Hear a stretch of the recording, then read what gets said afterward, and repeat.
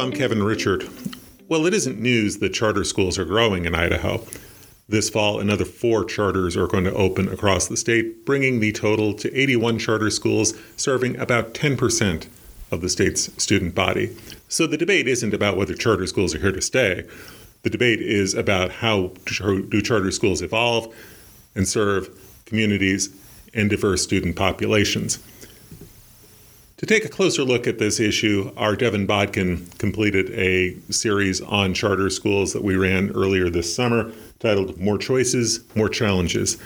Devin joins us on the podcast this week to talk about what he found out. Here's our conversation. Well, Devin, thanks for joining us this week. I did want to catch up with you about the series that you did about charter schools earlier this summer. The story behind the stories is kind of interesting. I mean, you started researching this series back 18 months ago, and then the pandemic hit. So talk a little bit about that. I mean, how did you sort of get the project back going, and what sort of, did the emphasis change? Did the focus change? What sort of survived in the project, and what sort of changed along the way? Yeah, so it was from the outset, it's been trying to look at the growth of charters in Idaho, because we know that they're no longer an afterthought. You know, they serve about 10% of the state's 312,000 students. But not just the growth, but the challenges that come with charters. And that focus we wanted to keep that focus even through the pandemic, but you're right. I mean, I was about halfway through the series, and then when COVID came, it just made sense to put it on hold. And so some things changed. You know, COVID affected everything, sure, educationally, including charters. So, we did see, some impacts. One of the big impacts from COVID-19 with charter schools was that, we saw a heavy influx of kids going to virtual schools. Mm-hmm. And in Idaho, most of the virtual schools are charter schools, though that's changed, as you know, with the Oneida School District down in southeastern Idaho. That's the largest online school today. A public school that has really embraced becoming an online vendor, becoming an online portal for students across the state. Right, and that's a story for us in and of itself that we've been following. But aside from that school, charters make up almost all of the state's virtual schools. And so we saw a huge influx of kids into those schools, which makes sense because, those schools had been doing virtual learning, as opposed to what we saw, a lot of school districts having to adapt and adjust. I think families saw value in those schools during the pandemic because that's what they did. They did it before COVID-19. So. Right. And I had spoken to Kelly Edgington on the podcast a couple of weeks ago about her year in the middle of this pandemic, providing virtual learning and building off of what they had already been doing. Let's talk, though, a little bit about the growth of more brick and mortar charters, because that continued even during the pandemic. You have more schools, more students. What's driving that? Yeah. We saw, and it's interesting in light of that too, Kevin, because in traditional schools, we saw the first decline in the state's traditional brick and mortar schools for the first time in years. Right. But, so some of the growth in charters was buoyed up by the virtual schools, obviously, because lots of families flocked to them. But we did see growth in the brick and mortar charters too. And we wanted to try to capture that in the series a little bit. And the best way to do that, we thought, was just to go and talk to some of these families. And I was kind of amazed. It's really all over the board. Charters 20 years ago when they started in Idaho, one of the main focuses was to boost educational outcomes, right? Right. Give kids an opportunity to learn more and learn more deeply. And I think the appeal for some charters, that's still it. When you look at some charters like the high-performing Coeur d'Alene Charter Academy up north, for example, that's a big draw. And we did talk to some families from that school. They, for kids who academics is a big part of their lives, that's a big draw. A charter like that can really push that and set higher standards and have more rigorous standards for outcomes. And that's a big draw. But for some families, it's not even about the academic outcomes. I talked to one mother out here in Eastern Idaho who said, we just like the feel of the school. We like the community. We like the culture of the school. She did a walkthrough at Altruist International Academy in Idaho Falls, and she said it just felt like a good place for my kids to be. For others, it might be, another school in Idaho Falls has a very patriotic emphasis, American Heritage Charter School. One family with a more conservative bent really liked that kids have to wear uniforms, and those uniforms are, the colors of the school are red, white, and blue, and there's a heavy emphasis on the Constitution. So it really is just all over the board. Even some low-performing charter schools that we see, families they like the community, the culture that the school offers, and so they want to send their kids there. Right, and for students, it's the decision to be a charter school student is driven by a lot of different factors as well, right? Yeah, a lot of the charters, where in a traditional school, the sports or things like that might be a drive. Charters oftentimes they're smaller. They have smaller student bodies, and so you can get more, a smaller classroom. But some of the families and students said they feel like they get more one-on-one time with a teacher.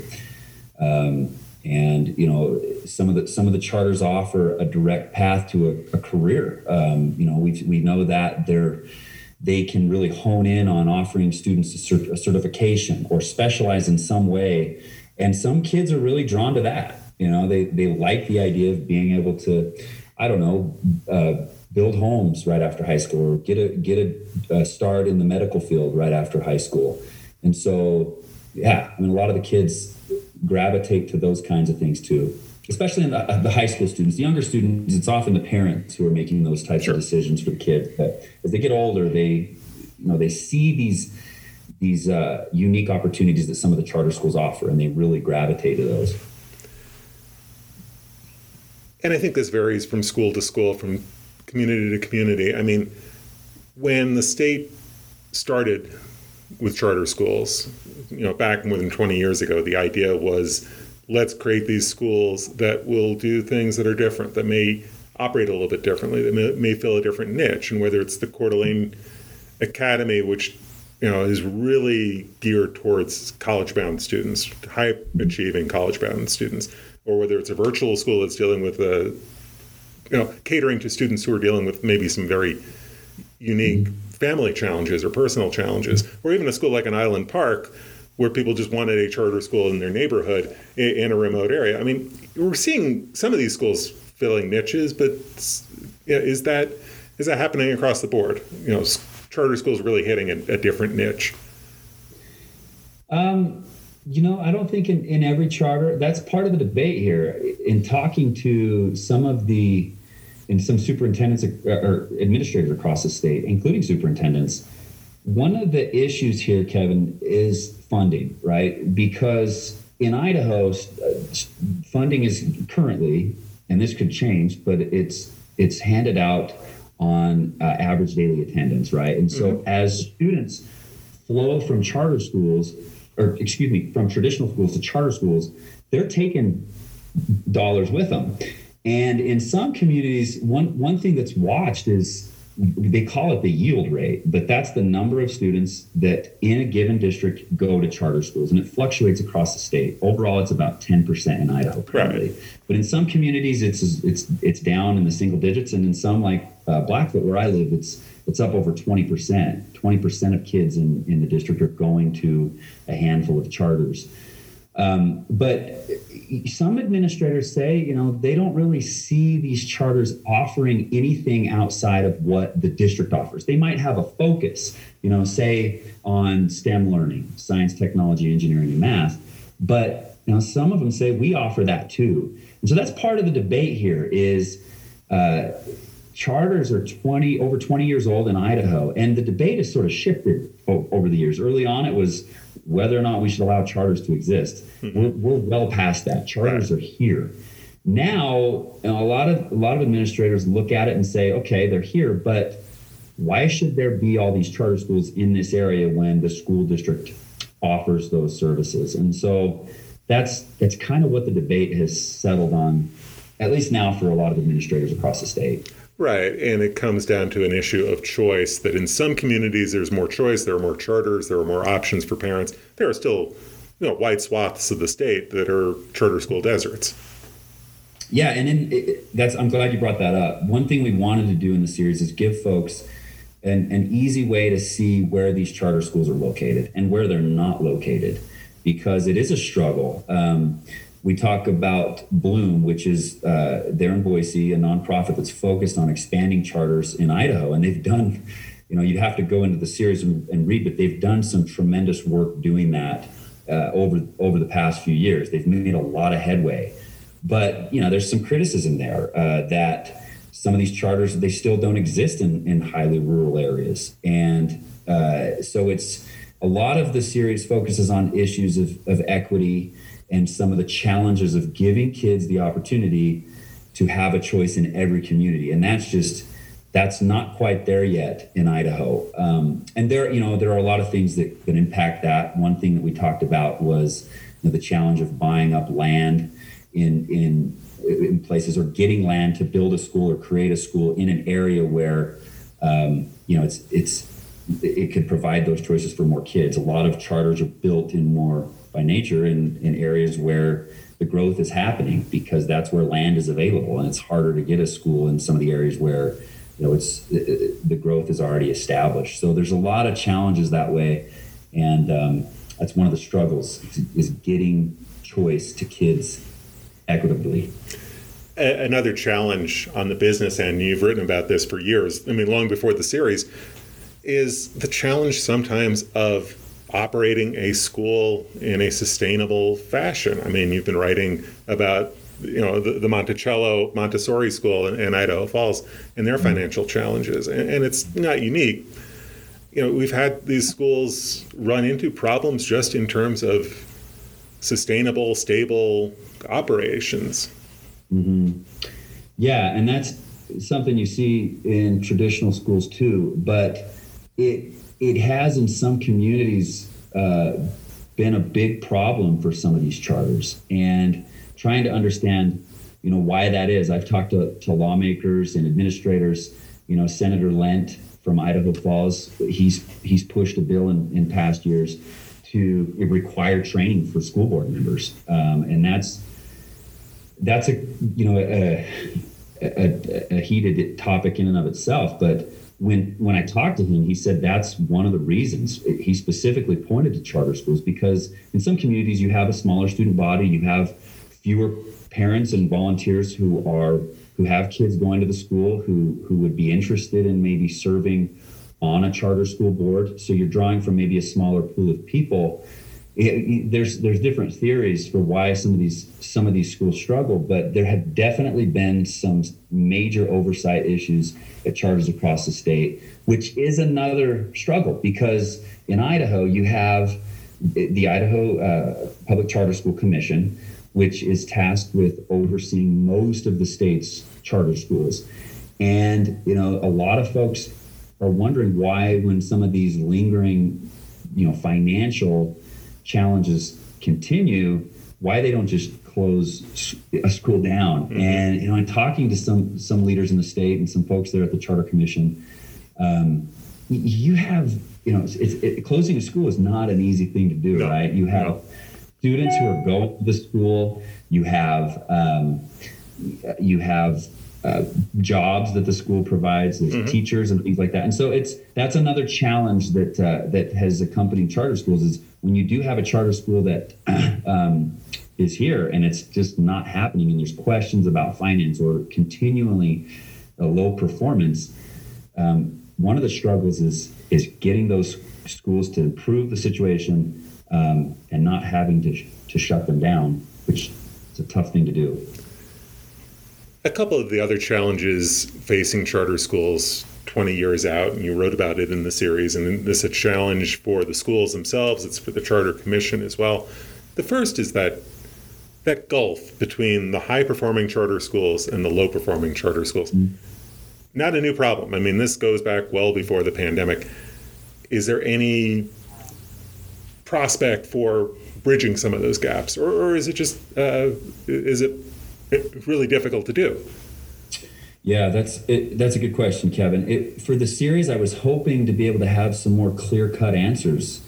In 2017, I kind of dug into what you're talking about for the first time, and there was a report presented to the State Board of Education where it really came to light.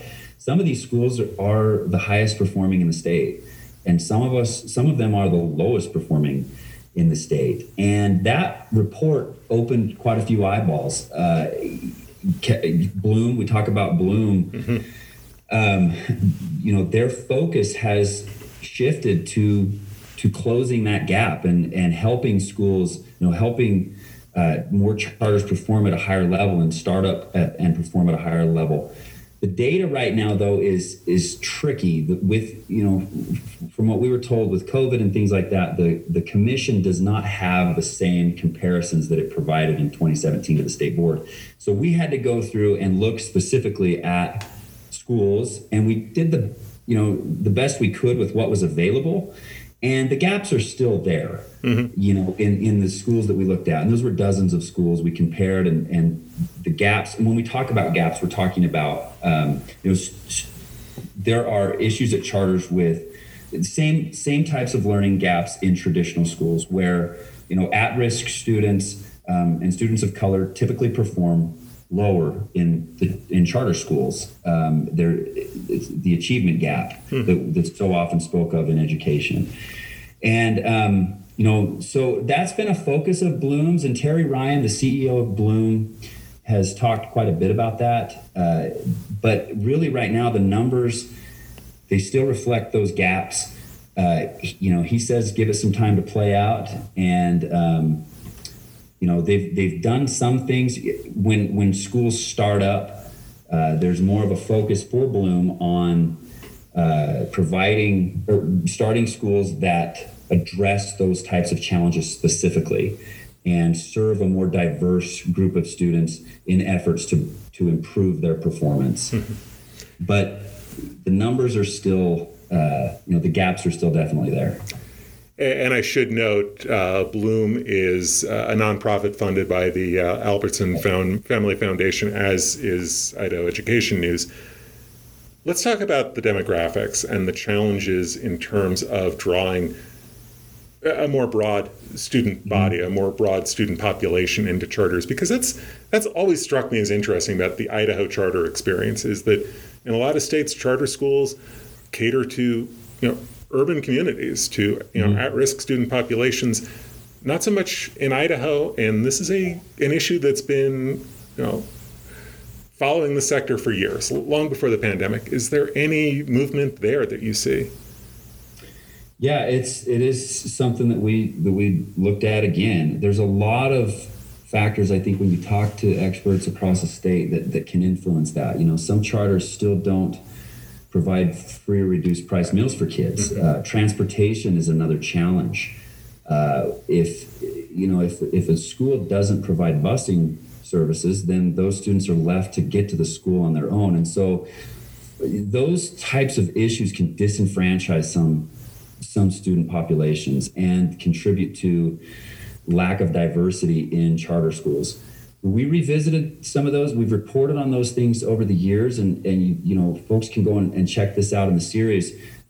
Some of those problems are still there. Some of those issues are still there, where schools aren't providing those services. And so overall, there is still a lack of, compared to traditional schools, a lack of diversity in charter schools. But it is something that's been discussed for years. And again, it kind of goes in the same vein with some of the things that Bloom is trying to tackle with serving at-risk students in more diverse student bodies. But the gaps are still definitely there. The series has been out now for a couple of weeks. You've had a chance to maybe hear from readers, from the community. What's been the feedback, and where does it leave you go next in terms of reporting on charters? In talking to Jen Thompson, who's the director of the Idaho Public Charter School Commission, one of the challenges with data that she pointed to, I probably should have mentioned this earlier, but was that not only COVID, but the Charter Commission has been in the process of revamping its performance framework. And, we haven't seen yet we haven't seen the new data come in yet since that's been done. But she's hopeful that it will be more easy to see what kind of progress has been made in charter schools in terms of diversity and in terms of closing the achievement gap. So that's one thing that we'll be watching for when the Charter Commission reveals that new framework and they start using it, and we'll see how hopefully the data is a little bit more accessible. So we'll be watching that closely. But, it's interesting. The response has been, we've covered charters for years, and the one thing I hear again and again is, the school is just, it's not always about performance. Parents, they choose a school for lots of reasons, and a school might be lower performing, but their student might thrive better, do better at that school, and as opposed to what their situation was in the traditional school district. And so that's another something I hear again and again is, we support the schools regardless of where the performance is at. That's a big one that I hear again and again is our kid loves the school, so we're going to keep sending them there. Right, that it comes down to that personal choice, that personal comfort level. Choice is a big deal for many of the families, and that's again led to some debate within the charter community itself. Is what are these schools really for? We know at the outset that performance was a big part of it, and in boosting achievement, but for many families in the charter community, it's all about that choice. They want to have the choice, and it's not always about academics. It felt like we were talking about this series for a year and a half, because literally we were in staff meetings, and it was a challenge to see it through. And it was good talking to you about the series now that it's done, Devin. Appreciate you walking us through it. Yeah, thanks for having me, Kevin. Anytime. Again, that was Devin Bodkin. He is our reporter based in eastern Idaho. If you haven't already read Devin's series on charter schools titled More Choices, More Challenges, I encourage you to do so. You can find the stories at our homepage, idahoednews.org. Just click on the Featured Series tab at the top of the homepage, and you'll find his stories right there. You'll also find our other projects over the past few months, including my pet project, looking at higher education enrollment during the pandemic. That'll wrap it up for the podcast this week, but there is a lot to get to on our homepage. If you haven't already read some of these stories, I would encourage you to check them out. I have coverage from Boise State University President Marlene Trump's State of the University address. You can see what she had to say to students and staff. Governor Brad Little named 2 new members to the State Board of Education. You can find out who they are.